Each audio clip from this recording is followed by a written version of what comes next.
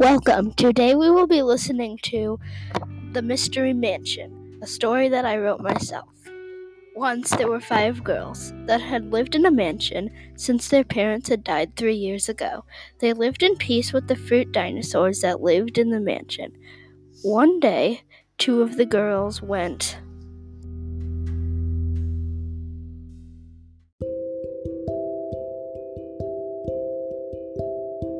down to the dark basement that they hardly ever went down to. Then one of the girls saw a powerful source of energy and was too scared to keep going. The other one disappeared.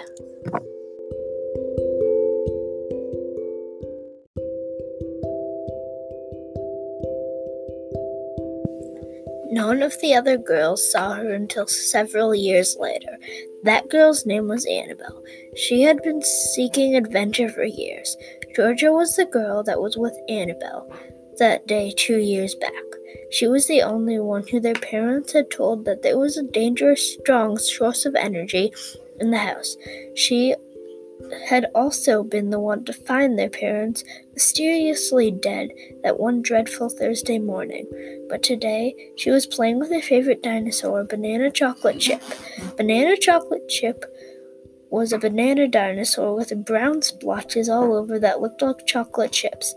She and her other 3 siblings, Katrin the oldest of the 3, Scarlet the middle, and Indigo the youngest, had been wondering where Annabelle, the oldest of the 5, had gone to.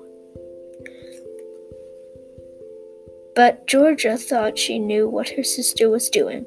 Georgia also wondered why her parents had told her about the danger instead of Annabelle, because, after all, Annabelle was the oldest.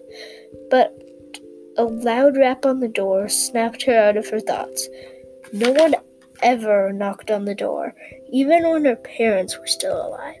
But Georgia went to the open door anyway. At first, she didn't recognize the person at the door. Then she realized it was Annabelle. She knew she should be happy, but she was wary.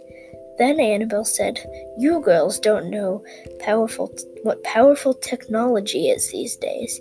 When I snap my fingers, your fruit fence will be gone. If you don't let me, you will be too."